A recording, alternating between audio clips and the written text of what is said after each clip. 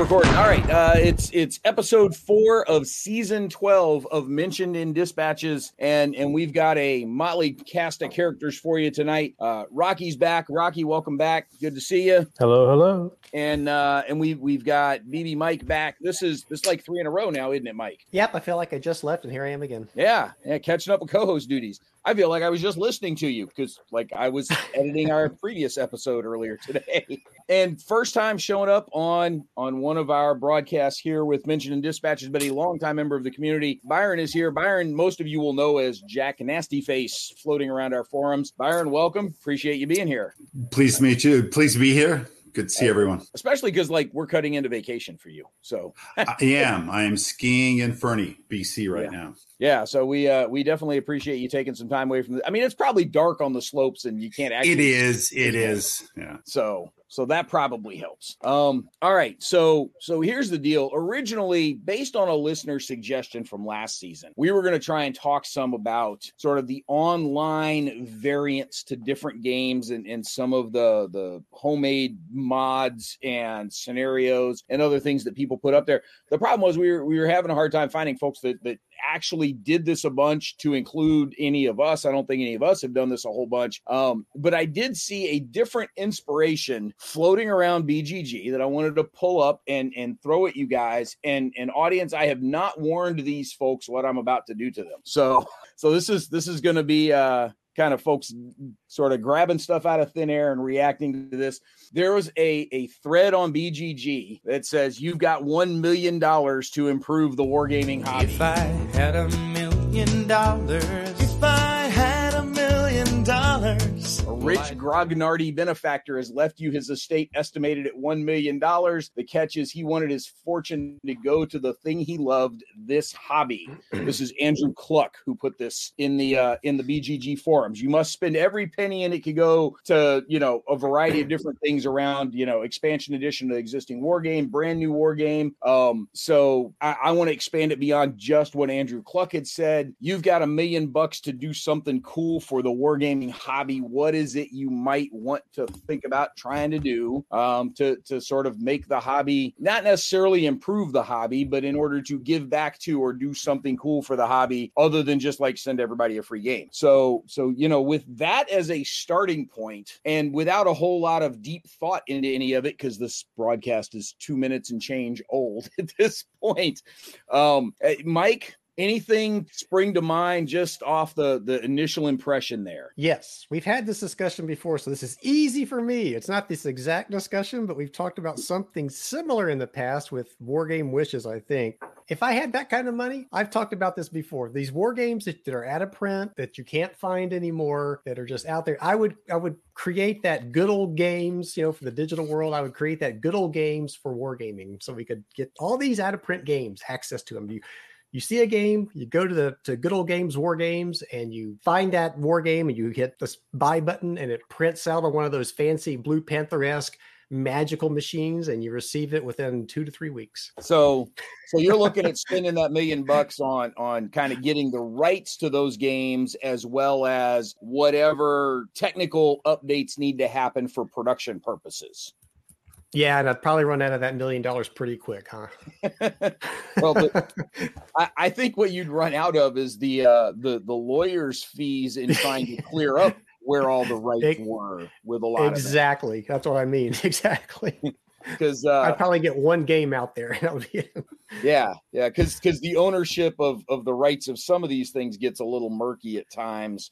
Did the guys sell it to the company that printed it, or, were they on staff and therefore it always belonged to them, or, could they recapture the rights? Who has the rights to the artwork, et cetera, et cetera. So, yeah, some of that stuff is lost in the murky waters, I think. Now, if I did have any money left over, I would take the money left over and give it to the Amarillo Design Bureau and have them do artwork and update all of their games. So that's what I did with all my leftover money, if I had any. Bring all of their old Trek licensing into the 21st century, huh? Update it. Come up with some new stuff.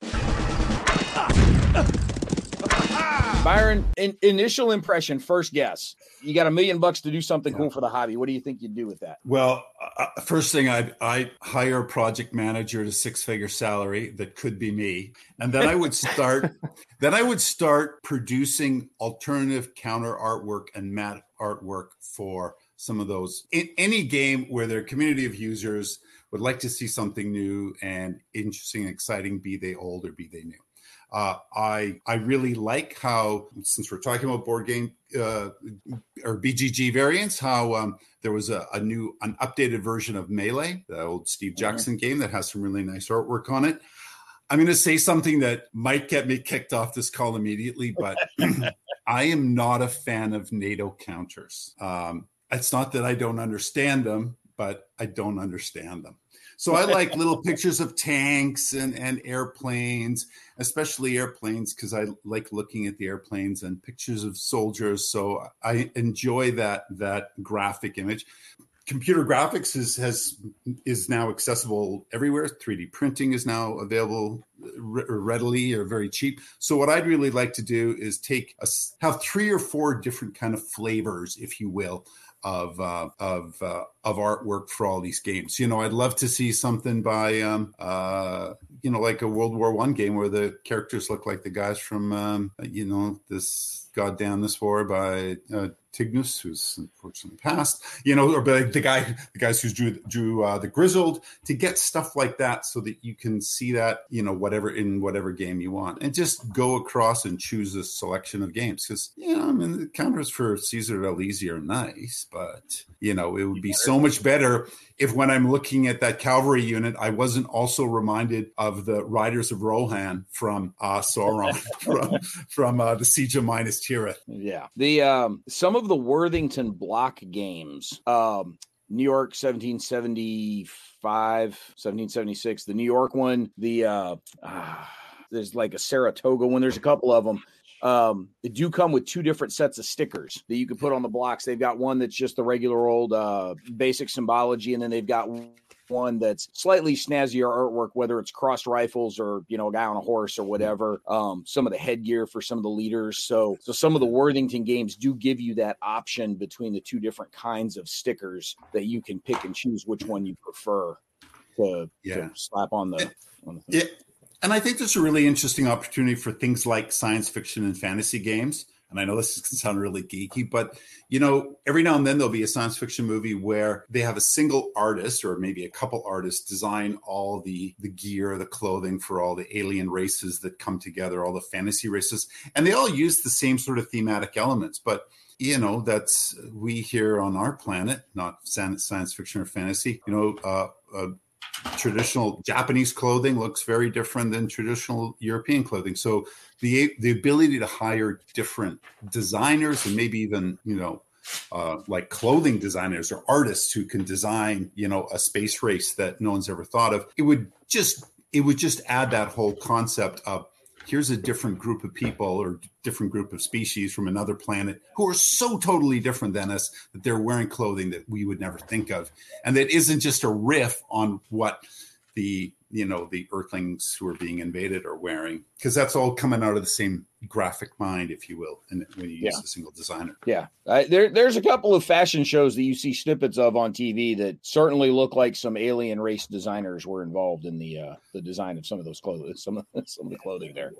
All right. So Rocky, you got an extra 5.5 minutes to think about this ahead of these other guys. What do you think? You got $1 million to do something with. What do you think you might try to consider doing to improve the wargaming hobby? Well, after buying $1 million worth of games for myself, because that's why I'm supporting all the other publishers and designers out there. Now, I mean, I like BB Mike's, sort of the bring back the past. I like Jack's let's go with alternatives, but I think we always talk about also the graying of the hobby, and the cameras are not going to be turned on for this podcast, so you can't see my gray hair and everybody else's. But we've always talked about how do you support the young designers? How do you support the new blood? How do you support the new players? So the professional wargaming world has looked at it.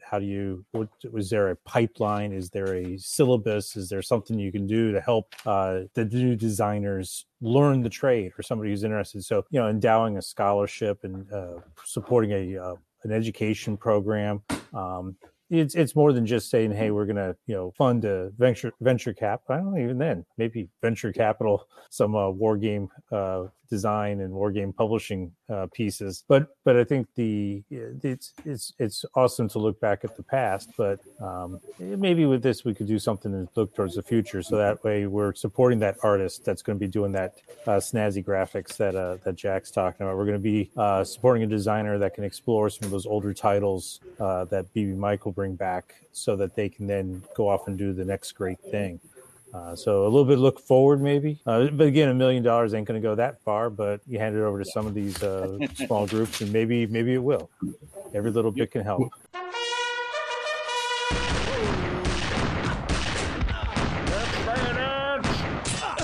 Why? Are they broken? You're actually stumbling into where I was going to go for my answer, and I was going to take it a little further than you had. Right now, and I know about a bunch of these just from our work with Connections Online, as well as some of the other overlap that I've got with the practitioner world, as it's focused on sort of the practitioner world mainly. But there are a handful of places around the U.S. specifically, although there's ones and twos internationally as well, where there is an occasional game design course. Right, Rex Brynon's got his course up in McGill, where it's that 400 level course that he teaches on, that he talks about through PAX Sims. But it's a serious game design course, but it is a single course. Sebastian's got the class at Georgetown. A lot of folks sort of use the Georgetown University Wargaming Society and that class as interchangeable terms. It's partly Sebastian's own fault because of the way he refers to them. But right now, the support for Goose is one class. In places where you find an actual game design program, we've got two of them here in town with me in Raleigh. One's at William Peace University and one's at the local community college system here at Wake Tech. The simulation and game design programs are less game design than they are game development, right? They're more about game code writing because they're all digitally focused, because they're trying to address the needs of the marketplace. And the Raleigh area here actually happens to be kind of a hotbed of video game design. Epic Games is 6 miles away from me, is their headquarters. For folks that don't know, Epic Games are the Fortnite guys, among many other things. But we've also Ubisoft and NCSoft and a couple of other big studios have had development shops set up here in town. The guys that did the Temple Run mobile game way back when, they're based here in town. So, I mean, we've got a lot of digital game development here in town, but not a lot of tabletop game development. Even up in the upper Midwest, where places like Minneapolis and Madison and Milwaukee have a lot of game design talent, there's not a lot of game design instruction in the universities up there. There are one-off classes here and there.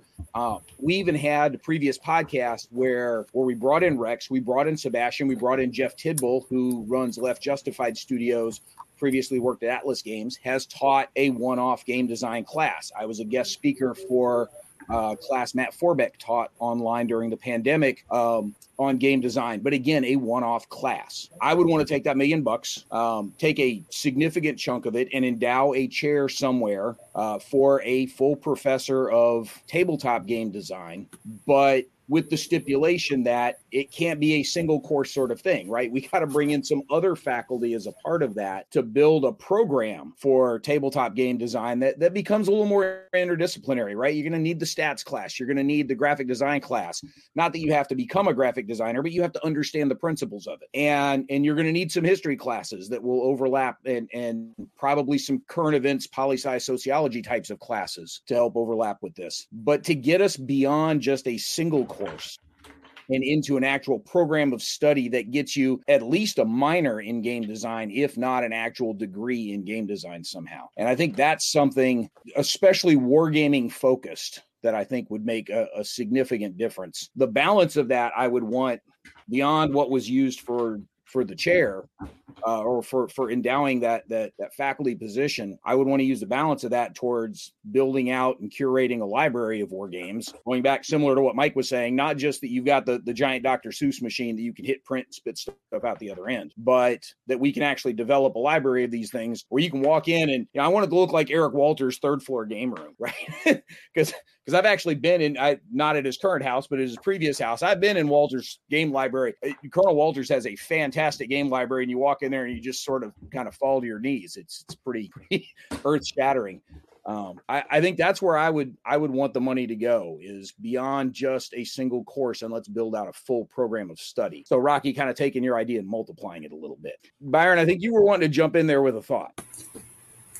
No, I was going to make a comment, but you kind of backed into it by talking about the sort of lack of game design classes, and it's an interesting thing. I did an undergrad, or part of my undergrad was in history. One of the courses that was available to us in the history course was a study of propaganda. And one of the things, the school assignments, was to make a propaganda film about whatever topic you wanted. Oh, wow. Yeah. And I sort of think back on some of the courses I took in my undergrad, and there are so many opportunities in retrospect to have made have gamified some of the topic. I mean, as a student project, man, and even as things as what might sound mundane, like I took a course in the opening of the Canadian West, or expansion to the Canadian West. Well, in Canada, we don't have a version of the Oregon Trail,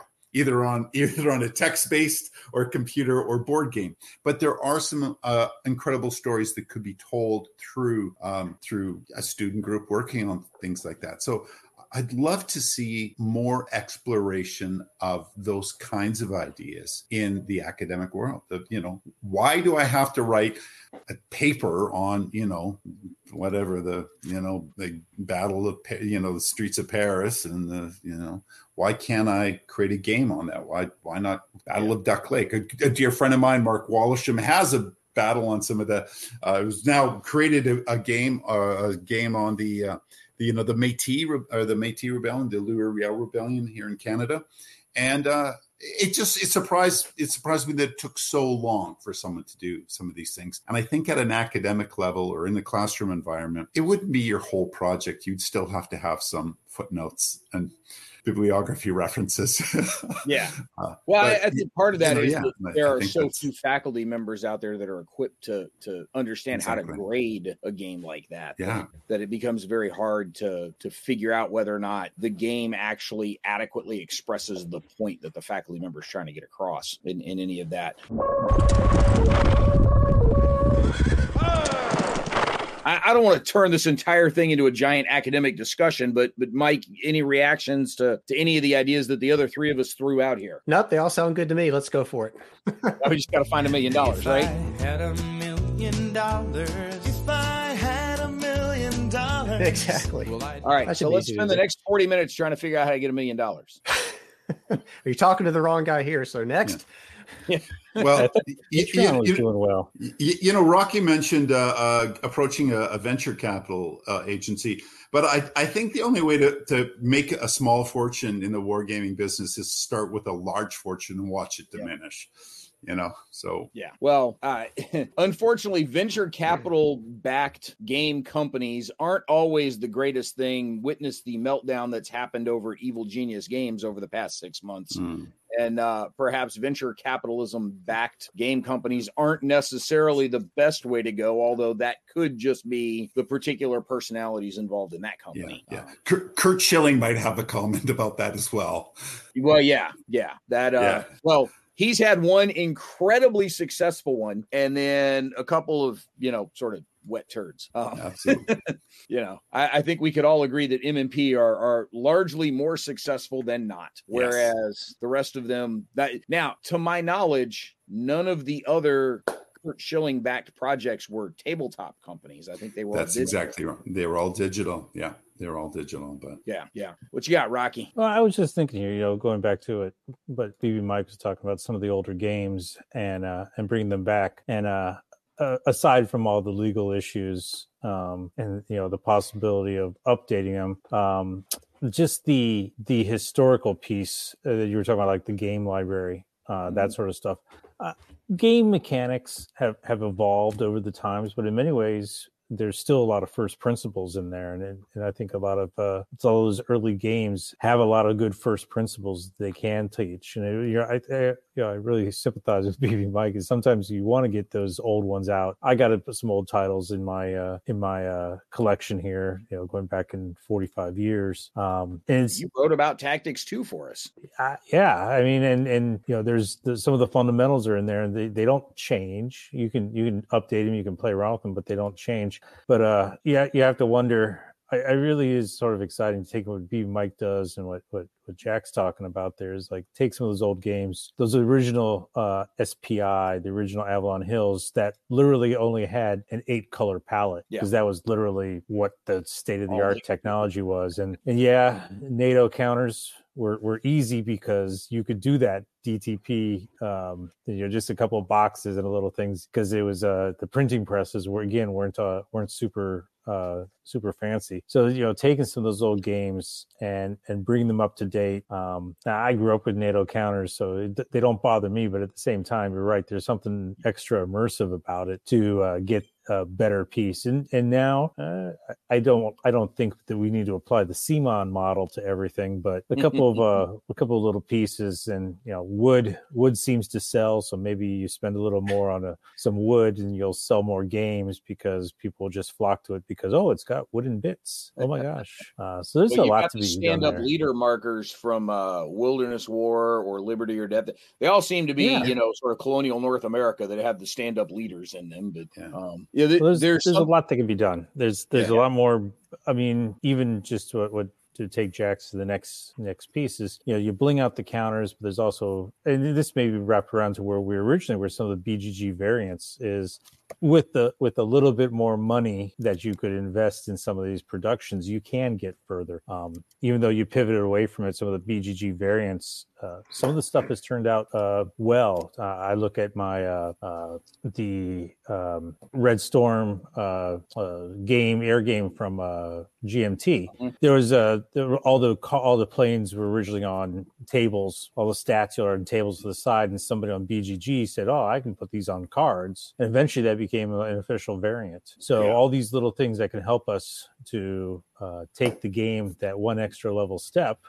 Maybe you become there's some of that aftermarket. Maybe that's another option. Think of it as like an aftermarket piece. You're gonna have some folks that are going to be saying, "Oh, you're going after my money." Well, I got $1 million, so I can try to make some money too. I don't have to just spend it. Can't I use it to make some money? So, I mean, bringing back the old games, blinging them out, adding different accessories, even if it's just like a canvas map for a little bit extra. All these little pieces can help bring the market along.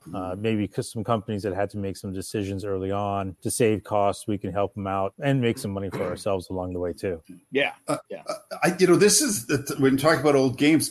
I kind of wish Jim was on and we could ask him his opinion of rebirthing System 7 with more colorful graphic counters. I remember the first time I saw a war game that wasn't black ink on a different on whatever color background counter. I remember the first time I saw War and Peace with white ink on something. I was floored. I was like, "Oh my God, we can do other than black ink on stuff. That's cool." Because the War and Peace counter palette had white ink on some background colors and had yellow ink on some background colors. So you had both yellow icons and white icons on blue for the French with their the actual French forces versus the French allies. Man, that was cool. Like, whoa, there's different colors. And by the time I got around to seeing like the original victory games, NATO Next War in Europe with, different color backgrounds for the NATO symbols, what sorcery is this? This is that was wild. So yeah, definitely some graphic upgrades would be nice. I wonder if some people wouldn't want just like a mass size upgrade for a whole lot of the games and take all those 1/2-inch counters and blow them up to like 7/16 or bigger, just so that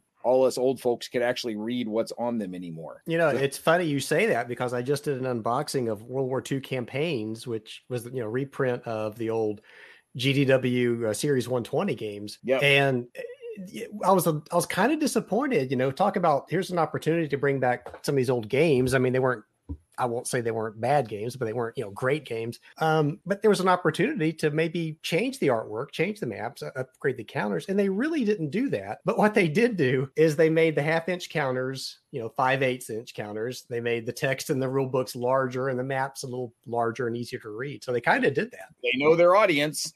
They know their audience, I think.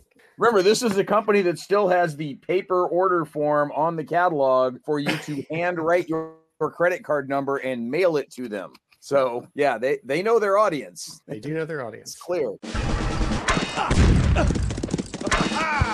Mike, you're right. This does overlap a little bit with some of the Wargaming Wishes episodes that we've done in the past. Those were just sort of generally aspirational kinds of things, and I think included a bunch of wishes for the audience and each other as well. Whereas, trying to focus this a little bit more towards the hobby as a whole, that $1 million, I would want to definitely go, as I said before, start building some sort of academic home base for Wargaming design and development over time, to kind of give it a little bit more gravitas out there. If I can't find a faculty home or any sort of place of higher education willing to take on this thing, I think I would want to take that $1 million and find as many copy editors and public relations people as I could for all of the major publishers. Because God knows I'm sick of finding typos in rule books. And we got to find somebody that can put out a coherent press release for a company and actually engage in. Basically, I would want to take Danny Lowe, who used to work for Hachette and Pandasaurus, and I'm not sure where she's working now. I would want to take Danny, and I would want to clone her at least once for every major wargame publisher, because she's really goddamn good at her job, and every wargame publisher needs somebody like her working for them. That's what we need out there. We need a whole lot of Dannys. So, Rocky, you look like you're about to jump through the screen at me. Copy editors. There's more. Just recently, there's been games out there. There's some threads going around right now about who's got some of the worst written rule books. Who do you go to help you with your rule book? And it's sort of, it's taken some of the big companies now are starting to bring on somebody, copy editor, somebody who's trying to develop and put the pieces together. But you're right. That's a technical writer skill is hard to find to begin with. And then a technical writer that can do war games and war game rules, is not something you train to. It's good. It literally has to be an art that they walk into. Well, you're taking one step beyond where I was going. I was just thinking copy editing, like typos and punctuation and subject verb agreement. I think you're going a step beyond that to like actual editorial review of, does this make sense and how does it flow and are we doing things in the right order? There's words in your mouth, or is that kind of where you were? No. That's exactly. Whenever I look at rule books, I look at I go back to my example that I strive for that I point to is Root from Leader Games. There's two rule books. One is how to play, and the other one is the laws of Root. One is very conversational, very call it, for lack of a better phrase, Euro game approach, very tabletop board game. The other one is the rules. The law of Root is more almost like your classic war game, case notation and such. But it's a great recognition that how you teach and how you reference the rules are two different ways. And some companies can afford to put the two rule books in there. Some of them don't. I get disappointed these days when people are like, don't even try to do the rule book. They're just like, hey, go to our YouTube and watch this video. Okay.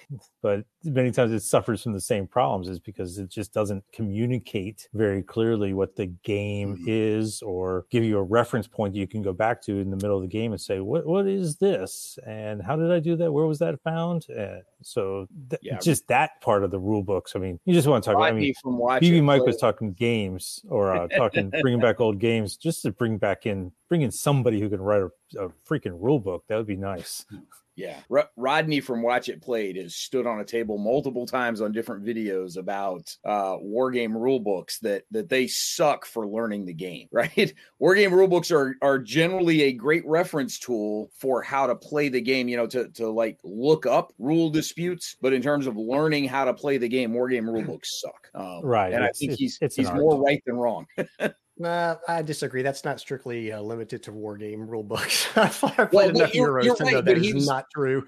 You're right, but the context of the discussion was around war games in particular. That was the conversation he was having.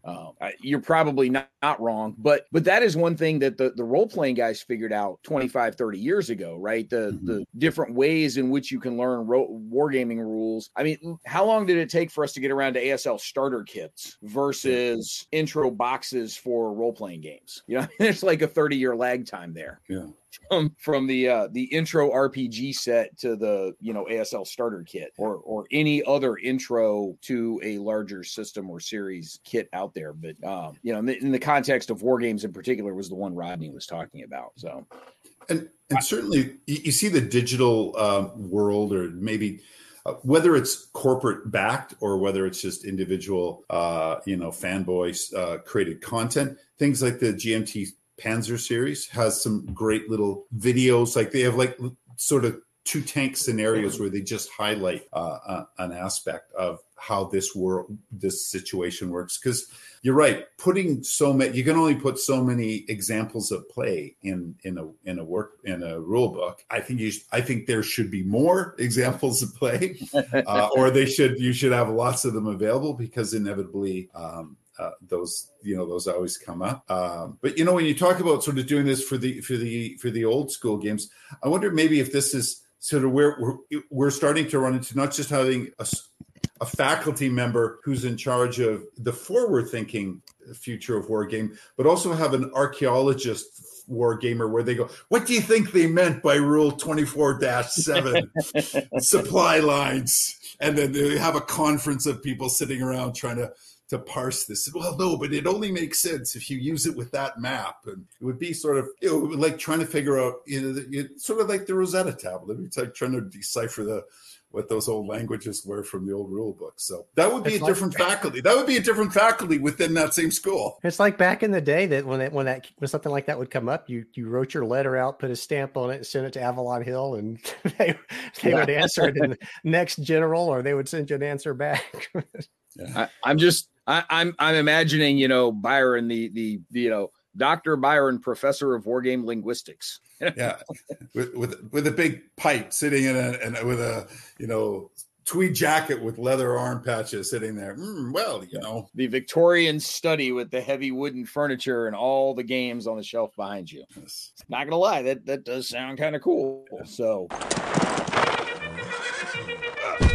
The idea of, what would you improve? How would you improve it? Why would you improve it? I think there are a lot of folks that have different ideas of what we could do out there. And I'd be interested in hearing what the audience's take on some of this is also. So I would love to see, some of the comments, or pop into our forums. We've got a thread opened up on this over in the forum. So, we'd love to hear your ideas for if you had the $1 million and you couldn't just bank it and run off and fill your own personal study full of games. Although, Rocky, it's a great idea, right? Go support a whole bunch of game designers by buying their stuff. But what is it you would want to do for the hobby and how to do it?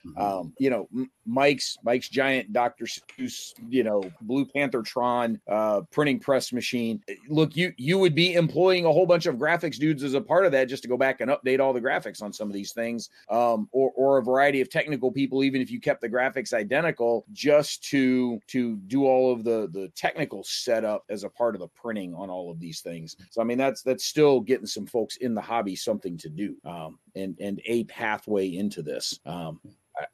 I will say it is a little surprising that nobody's mentioned that the greatest contribution they could make towards the wargaming hobby is just trying to get everybody to stop being assholes on social media to each other. So, well, now you're just dreaming. I know, and it's only $1 million. There's only so far you can get. Yeah, we need a little bit more than $1 million for that. Yeah, I mean, it is entertaining when the idea of an endowed faculty chair for war game instruction and an actual war game, a degree in war game development somehow is less fanciful than than the other ideas that you would come up with, but. I guess this is the world we're in, huh? Yeah. So, Rob, I didn't say those two departments would get along. We have to figure out where the funding comes between them. Hey, I'm going to throw out one more question to the group, which is, what about a big part, I think, gaming for me and hopefully everyone is the opportunity to get together with fellow gamers at conventions and things like that. Do we have enough game conventions or game nights at places where especially young people can go and see a game being played and maybe get introduced to it? I mean, the guys who are doing Magic and Pokemon, they seem to have figured that stuff out, right? I mean, Magic the Gathering produces MTG produces the Lord of the Rings and the one ring sells for $1 million. Like, how does that happen over there? If one of us had just got the One Ring card from the MTG Lord of the Rings, that's how you would have solved that. That's where your funding model is. You just get, who's the rap star that bought it, or the hip hop guy that bought it. Yeah.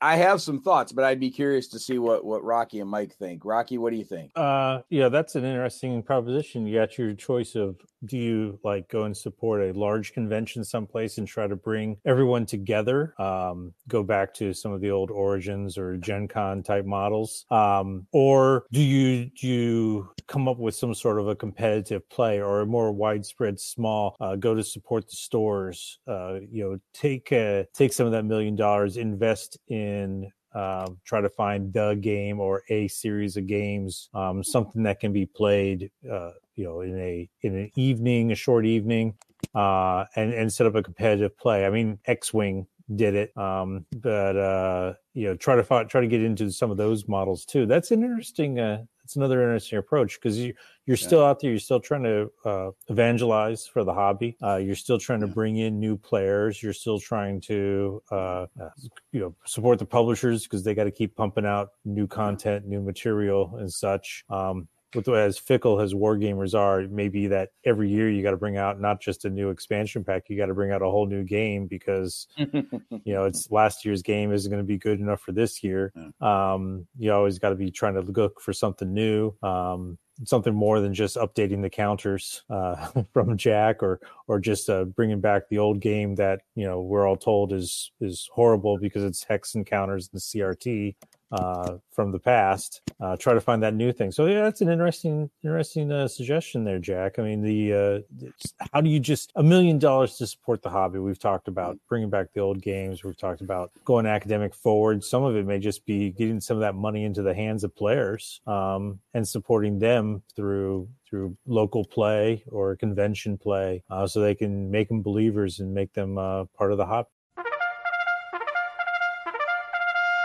The 12th season of Mentioned in Dispatches is made possible by all of our Patreon supporters who pledged at the top level.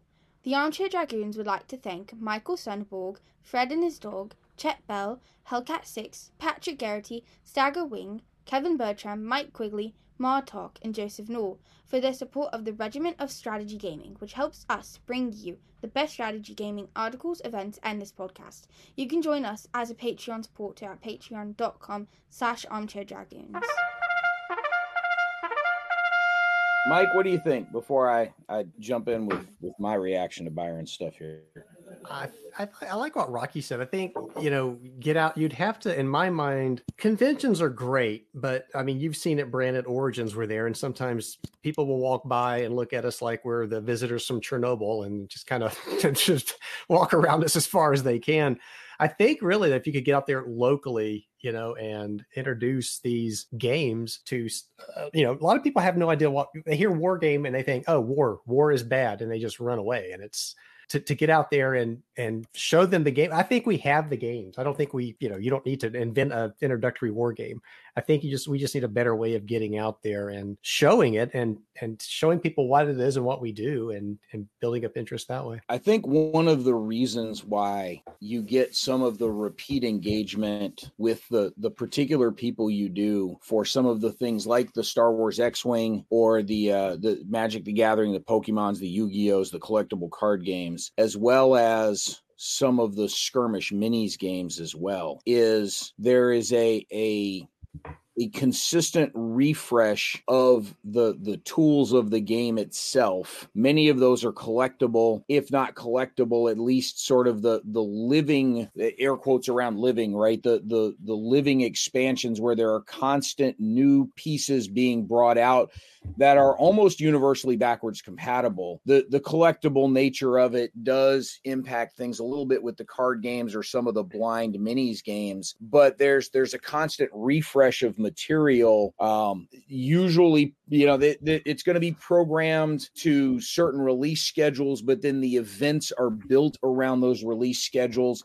And I'm just not sure that we've got a whole lot of game systems out there other than ASL and maybe Commands and Colors that have enough of a constant churn, of a constant throughput of material to continually refresh that. Maybe, Commands and Colors could also include the Memoir 44 series. I just don't know that there's any publisher out there that has sufficient scale to constantly create the new content that is needed to continue to feed that event cycle that those guys, that the structured and organized play folks depend on to constantly keep people coming back to the table. Because I know locally, the Friday Night Magic, when you go see that at your friendly local game store, like every quarter there is a new set dropping from Hasbro/WotC of here's a new Magic the Gathering set. So here's the pre-release tournament, here's the new release tournament, here's the constructed deck league that we're going to play over the course of the next 6, 8, 10 weeks. Okay, here's the second run through the league. And then by the time all that, you get through those 4 or 5 events, you're into the next quarter and the next new release is coming out. Mm-hmm. And at the risk of Rocky,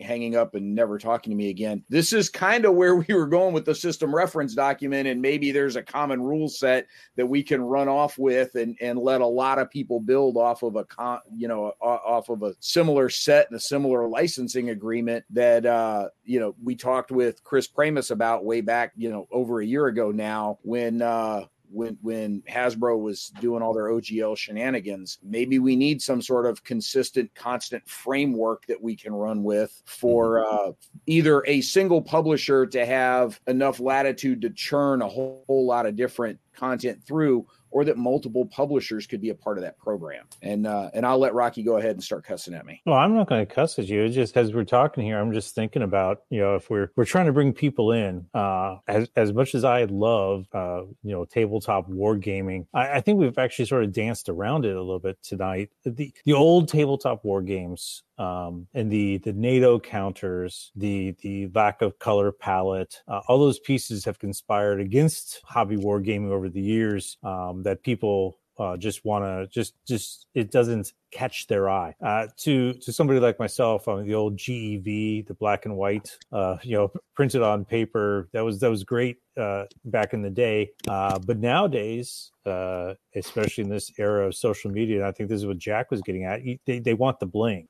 And if we're going to do that for the hobby wargaming space, I don't think it's going to necessarily be a tabletop war game. I think we're going to end up with something that's going to look almost like a miniatures piece. Yeah. And I was you got me thinking here, because we have some places on social media now, Little Wars TV that does their games and stuff.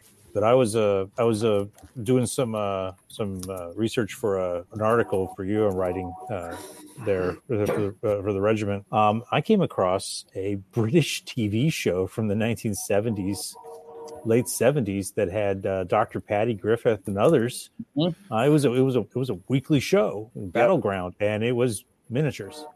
Yeah, and they just went off and fought the battles. Half-hour TV show.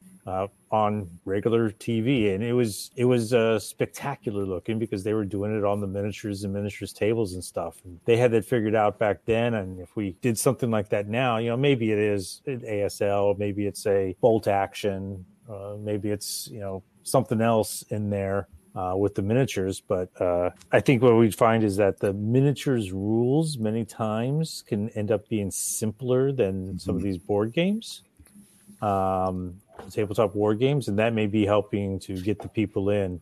I think it's been tried. We had the Axis and Allies, Ward C, and some others. They've tried it, and for various reasons, it hasn't always worked out. But with $1 million back in it, maybe we could make a difference.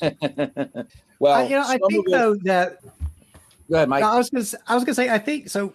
Yeah, bling, I think, is part of it, but kind of going back to what Brant said, and with wargaming, we are limited by our content. So if you have something like Star Wars or Magic the Gathering, which is a good example, where, Magic the Gathering, you're going to have something new all the time because you're dealing with a fantasy universe and you can add an unlimited amount of stuff to it. So if you're in wargaming and I've got the Civil War, okay, GMT's U.S. Civil War, I can't come out next year and say, hey, we're going to do an expansion pack for U.S. Civil War, and you're going to have General Neo, and his special powers, he doesn't need supply. He can go anywhere on the map he wants to. And if you like that expansion, stay tuned for next year because we're going to have spaceships and go to the moon. It's you're limited with what you have. If you're doing a battle, you're doing a campaign, there's really no new information to introduce to that where the fantasy and the sci-fi games can do. Well, yes and no. I mean, World War II was a pretty finite block of activity, and yet ASL has been living on that with how many ASL scenarios at this point? Obviously, the more you zoom in, the smaller scale you've got, the wider you can cast that net for individual scenarios and games and activities, because then you take the Battle of Kursk and you've broken it up into 78 different scenarios instead of just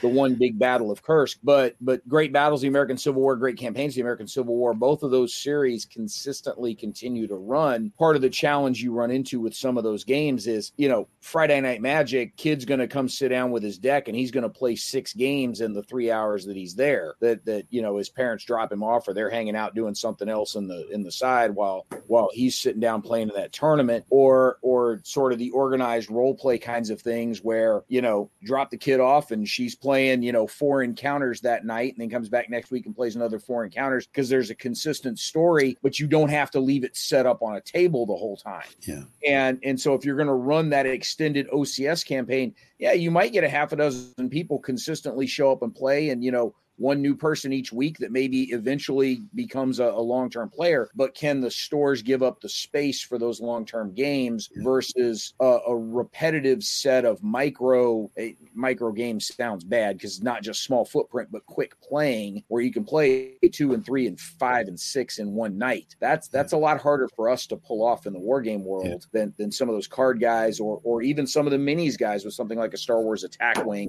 where you've only got like 3 ships on the side or whatever. Well, yeah, I think Rocky said it. If you want to do something like that with a war game to make it that fast and quick, it's probably not going to be a war game. And tie it in with one of the favorite media licenses of all time with Star Wars. Byron, what you got? I was going to say, well, first off, we're dealing with, there's been some great comments about the fact that, hey, there are some games that are based on an externally generated IP, Star Wars, Battlestar, all those kinds of great topics. And they have an inherent audience that's coming to that game because they're Star Wars or Star Trek guys. And they love that. World War II doesn't have an IP. There isn't, it's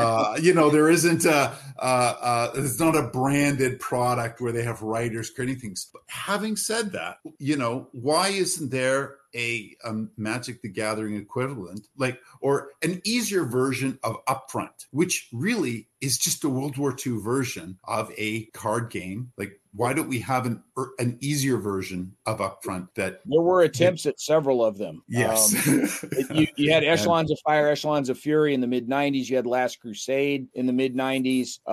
Since then, there's been 2 or 3 others. Honestly, you could reskin a lot of the Mech Warrior card game into some World War II stuff and not have to change a lot of the mechanics. Because a lot of the principles of warfare that were illustrated in that old card game still apply. Or a World of Tanks, card game. Yeah. So there was a World of Tanks card game at one point. Because Mike, were you there in 2014 with the very first Wargame HQ at Origins? I don't think you were there with us yet. No. Yeah, so the World of Tanks dudes had something for one of the companies there had a licensed World of Tanks card game, and it was crap. It was essentially Top Trumps with World of Tanks artwork. It was dreadful, and it was funny because we took some pictures and sent them to a couple of the people we knew new over at the World of Tanks digital side, because we'd been in talks with them about maybe bringing a digital something to the Wargame HQ. And their reply was, we've never heard of this in our lives. That was kind of funny that, the World of Tanks digital guys didn't even know the World of Tanks card game existed, which we found hilarious. But so yeah, a good World of Tanks card game, maybe. But the crap they tried in 2014, probably not so much. Rocky, what are you thinking? Two things. Go support Ian Brown's Maneuver Warfare card game. Oh, yeah.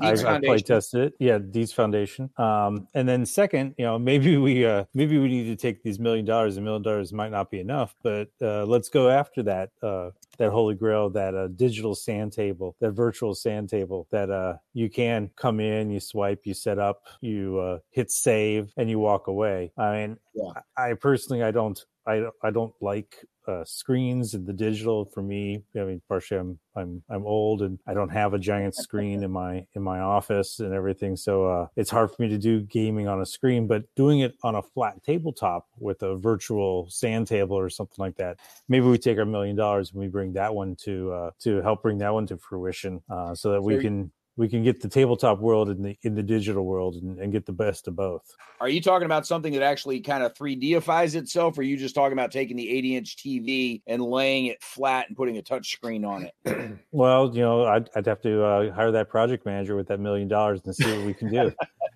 But no, I mean, I think Byron was willing to be that PM for you. 6 figures, of course. Yes, yeah. Taking it and laying it flat, doing a little bit of a 3D. Again, we're almost getting into the miniatures world. Yeah. Because people just moving flat counters around on a flat surface are probably, okay, that's cute. But I mean, you see Jim with even just the tabletop simulator and what he's doing with the voxels and that sort of stuff, just bringing it even just in a 2D screen, but bringing the 3D effects into it, still is exciting, and people log in to watch it. Yeah. I think doing something for the hobby. Some folks already have essentially the touchscreen tabletop. I've seen them at different conventions here and there. I want to say somebody had one at Gamma Expo last year, but I don't remember for sure. I'll let you know in a couple of weeks if somebody's got one at Gamma Expo this year. But there's the idea of the flat touchscreen that you can sort of poke and prod at. That's not necessarily new. What might be an interesting way to do it, rather than the advanced technology of 3Difying what comes out of that screen, maybe we go back to Byron's suggestion of blinging the game up a little bit, where the minis have some sort of distinguishing characteristic, whether it's an RFID chip or whatever the technology turns out to be, that the screen recognizes what the minis are and what they can do, and helps enforce the rules on you that way, but allows you to move stuff around a bit. Because I think that's definitely one place where the digital world has the tabletop world beat, is in learning the rules, if only through what it doesn't allow you to do. Right. I mean, there's nothing saying that you can't pick up that cavalry unit and just move them across the ocean on a tabletop game. You can't do that in a digital game. You can't do that in War and Peace digital or in a Civ game or something like that on the computer.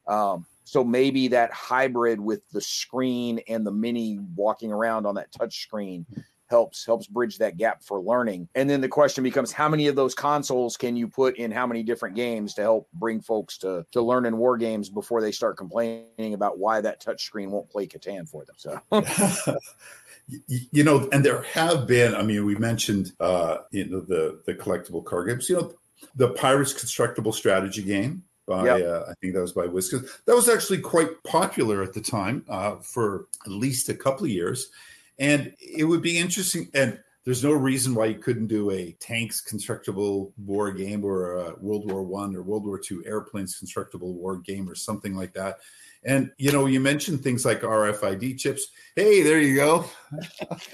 The audience can't see me holding up a bunch of sealed packs of these on screen, but yeah, I've got a bunch of the Davy Jones curse still in the packs here that I got from a friend of mine when he passed away. I've got a whole bunch of these, some in packs, some opened up, but yeah, that's exactly the one you're saying. They actually had a Star Wars constructible strategy game for a while also. They did. Yeah. And But there's no reason why you can't introduce something like an RFID chip into that tabletop gameplay. And whether it's a touchscreen or whether it's your phone or whether it's a device that you need to buy that, like the old Pop-O-Matic popper where you hit the button and it rolls the dice. And that little device senses how many ships are on the table, or tanks or airplanes or orcs or whatever you want, and it can sense where those things are because it's low range RFID, and turn something a little bit more automated rather than flipping through page, the rule books and stuff like that. So there certainly is new technology, I think, could certainly be leveraged in new ways that we haven't seen. That game U-Boat that came out 2 years ago. I think it was 2 years ago. I don't know if that worked, but it was certainly a step in the direction of figuring out what multimedia and tabletop gaming can look like. It's been at least 3 years because it won the CSR 3 years ago for it won a bunch of CSRs, and source of much controversy when it happened a couple of years ago. Best map in the game. Best map in a war game. Yes. U-Boat. I do want to throw out one last idea. And I hadn't come prepared with this one. It was something one of y'all said that kind of made me think of it, even though you weren't mentioning this directly. A couple of years ago, there was a company that's based just outside of town here that I had interviewed with for a job with these guys, and they're actually in a whole lot of grocery stores around here, of all things. And I think the technology would be really cool to turn around and apply to the game business as a whole, but could certainly be micro targeted toward the war game business, depending on when and where and how you put this into place. But what they've got is essentially they've got some tablets on a loop in some different grocery stores in the beer and wine aisle, of all places, where they're usually near a lot of the local breweries displays there and the microbrews, where they're playing some stuff on a loop. Here's the story of our brewery. Here's some of the people that work here. Here's some of the things we do and how we do it. And it's an extended commercial on a loop, right? If you sat in the grocery store all day, I'm sure some of the employees that hate these things or have completely learned to tune them out because it's not anything more than about a 3 or 4 minute loop that just constantly goes all day long. But what if we had something similar to that showed some basic gameplay or explained what's in the game and what it does and how it does it, and we bolted these things onto the racks at some game stores. Again, these things are pretty tightly secured to their locations in grocery stores. I imagine we could figure out a way to lock them down in game stores, but something that was kind of playing on a loop as this interactive digital billboard that said, here are some of the games, here's what you're looking at, here's the kinds of things they cover. Let's watch a little bit of it in action. Let's see some of what's happening without us necessarily having to park a demo team in the game or in the store, semi-permanently in case somebody wanders by. That might be something that's a little off the wall, would certainly be expensive, would chew up a whole lot of our $1 million that we're talking about here. But maybe that's something that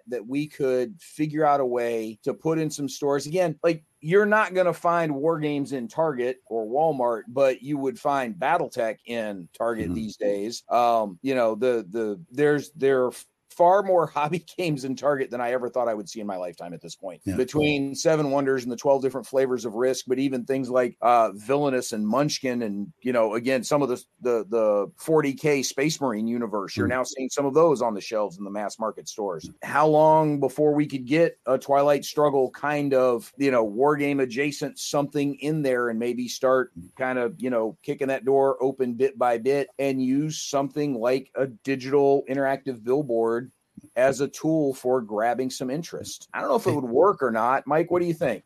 I don't know. It may work. I mean, something like that, when we're at Origins would be helpful, right? You're running a game and you have that big video playing. Here's what we're doing and here's the basics of it. Maybe people would stop and watch that instead of watching us and learn something. You saying they don't learn stuff from us? No, we always say, go away, kid. I'm trying to run a game here. No, we do not do that at Origins. Yeah. I mean, the challenge, of course, is like, we don't know if it would work. And the only way to find out is to spend a lot of money and hope. And you could spend a lot of money and find out it doesn't work. A lot of people would probably look at that as, well, you just wasted a bunch of money. Well, no, you did learn something valuable out of it. It just cost you a lot of money to do. Yeah. As Or David maybe is not. fond of saying, education can be expensive. Rocky, what do you think? Or maybe not. I mean, I could see just all that we're talking about here is how do we make war games more attractive to people?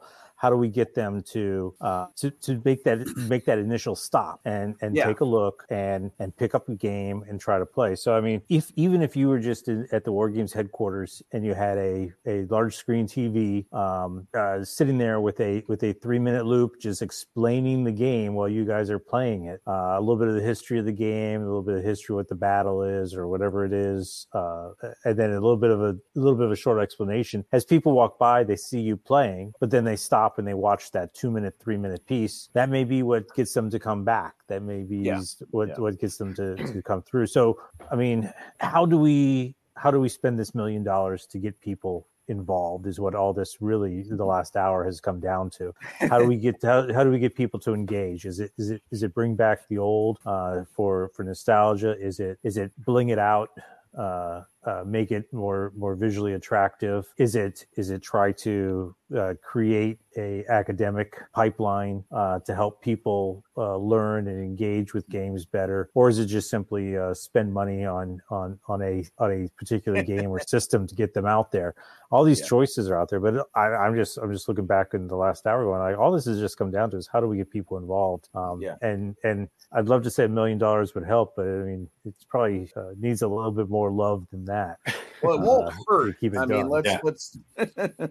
It won't. Well, just a second, Byron. I'm gonna throw this over to you in a second, but I just to react to what Rocky said. I mean, on one hand, there's the idea of taking that $1 million. If I had $1 million, if I had and trying to use it to heighten engagement with the general public. And there's two different ways you could there's two different paths you could take there. One path is to make some changes to what we do to potentially make it more attractive to the casual person cruising by. Another path might be to better explain what already exists in the hope of capturing somebody who might be interested in what's already there without the changes, but either doesn't know it exists or doesn't understand what they're looking at. So I think that's two different potential courses of action for broadening the participation pool. I think there's another course of action, and Mike, this might be a little bit of where you were going, which is catering to the existing people in the hobby by broadening their available choices. Because I'm not sure Mike's, the Blue Panthertron game reprinter, Omatic, that necessarily brings new players in, but it's great service for the existing players. Mm-hmm. I think is definitely a piece there. I think the academic suggestion that I was looking for was less servicing the existing community than trying to be a little more forward-looking and preserving and not necessarily codifying, because I don't want it to sort of become this overly rigid kind of thing, but sort of capturing and collecting what exists as well as the history of what's been there as some sort of record or service to the future of what we're looking at. They're all different kinds of engagement, but I'm not necessarily sure they're all focused on broadening the existing player pool. That's absolutely a valid course of action, but I'm not sure that's the only kinds of courses of action that we've described tonight.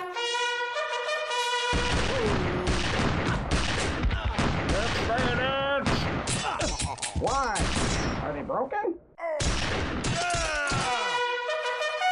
Byron, I just ran off his monologue. Yeah, no, I was going to say, I think one of the challenges really, and if you think about when each one of us got involved in the hobby and why we continue to remain involved in it, I think one of the questions you ultimately have to think about is how do you create a new nostalgia? How do you create those new memorable experiences for whoever wants to play, be they young or older, just new gamers? My wife has never played a war game. I would love to see her get into a game where she could talk about that experience. I mean, she has played Settlers of Catan. She's had a great time doing that. She enjoyed it. You know, how do you create that new nostalgia? How do you create that new awareness? You know, for $1 million, we might be able to get 5 minutes of Taylor Swift's time to play a board game. But and certainly that would help. But it's always it's the, you know, what are the kids doing? What are the kids thinking about? And you know, having an IP, having a compelling IP out there. I've seen personally, you know, I thought we saw a lot of kids getting engaged with fantasy when Lord of the Rings came out. We see a lot more kids getting interested in Frank Herbert with the Dune film series. So they're being able to leverage that. And we have to recognize the importance of media because, you know. My daughter didn't give a rip about Dune until she found out Timothée Chalamet was in it. Absolutely. Yeah. And I mean, let's face it, you know, we're all, yeah, well, I mean, I don't know if everyone has kids, but, you know, the truth about being a parent is that at age 13, your kid leaves you and they are raised by rock stars and movie stars. And that's really, you know, that's usually what happens. And finding a way to leverage whatever IP. I thought, I noticed on the YouTubes, I see a lot more stuff happening right now with, well, at least my YouTube feed with Masters of the Air. But I see a lot more content. And I see those actors showing up on TV shows, having interviews with talk show hosts, talking to where I'm sure there's young people watching those interviews and following up what they're doing and thinking, you know, well, I want to find out more about this because this actor's into it or that actor's into it. Hey, I mean, and I mentioned Magic the Gathering, that the One Ring card was bought by Post Malone. I mean, yeah. Here's the Queen of the Skies game. You know, let's have a chance to play your own mission through Masters of the Air. Yeah. So unfortunately, like the people who are best positioned to do a legit historical look at something like that are the ones with the least financial ability to go get that license and, you know, attach it to an existing game that probably comes narratively pretty close to what those guys are dealing with in the shows. Yeah. And there's always going to be a difficult point. Like, I mean, you know, you can't really do a Saving Private Ryan game. You know, I mean, I know we've all played Normandy games. We've all played, you know, that genre and that era. But to link a board game or a product or a miniature series with that movie would be, I mean, it all bordering on crass, right? I mean, and entering into a realm of that hasn't stopped people from necessarily kind of trying, because if you go back and look at a lot of the original Company of Heroes launch graphics, they very much look like the screens from Saving Private Ryan, the video game. You know, if this one existed, they everything but the name of the movie slapped on it. Yeah. Video might be different. Yeah. So. Yeah. But you're bringing up an interesting point, I think, though, is that, and, you know, and we probably all have the same sort of background. I think to get into wargaming, I think if you have a love for history first, then it's much easier to get into wargaming. And the kind of things you're talking about now, you know, the big flashy Saving Private Ryan, those people aren't really so much interested in history as they are, Saving Private Ryan, the video game. Hey, I'm going to play that because I can run around and shoot people. And just, it's not so much about the D-Day landing or history, just it's an action game at this point. Yeah. So the question is, you know, how many young people today are interested in history enough first? So there, I think, is a good measuring stick for here's your base group of people you can appeal to play war games. I bet it's pretty small. I don't think there's, I don't know how people are interested in history these days, but I bet it's a pretty small number, which is sad, but true. Yeah, I definitely think that's been dwindling over the years. But Mike, you may be onto something. Maybe part of this is the approach is in who you're trying to bring into that discussion. And look, these are all a variety of topics that are absolutely worthy, probably of their own show, each in and of themselves. You know, kind of wanted to with this particular episode grab the inspiration from BGG and widen it a little bit from the original question that the guy was asking on there. But to talk about, all right, here's some money, let's go do some cool stuff for wargaming. What would we do and how would we do it? I think we've covered a lot of ground tonight. Yeah. We tend to do that, on this show and ramble around quite a bit. But I do think it comes back to there are a couple of courses of action to pursue, none of which are right. It's just a matter of kind of personal preference of what you think might work to suit what it is you think the hobby should be doing, whether it's trying to engage new members of it or do better by the people already in it, or sort of a future looking thing, or maybe we're just trying to find some favorite toys to go play with. I can't imagine improving the copy editing hurts any of those courses of action. So damn it, we'll get some editors because Lord knows we need those guys. Folks, we're a little past an hour as we're recording. Again, upon editing, we're going to lose at least 5 to 10 minutes of this, if only because I edit out us saying over and over. So, Byron, thank you very much for taking the time out of your vacation to join us for this first episode that you're here with us for. So I do appreciate you knocking off from the slopes a few minutes early and holding off on the beer until we were able to get through this. Oh, I didn't say anything about knocking off beer. I was going to say, I'm not so sure he did that. Yeah, and it's totally cool if you didn't. Like, you wouldn't be the first person to. I was working on a Canadian mule. I was working on a Canadian mule here. It's ginger beer and Canadian whiskey. Yeah. All right. Yeah.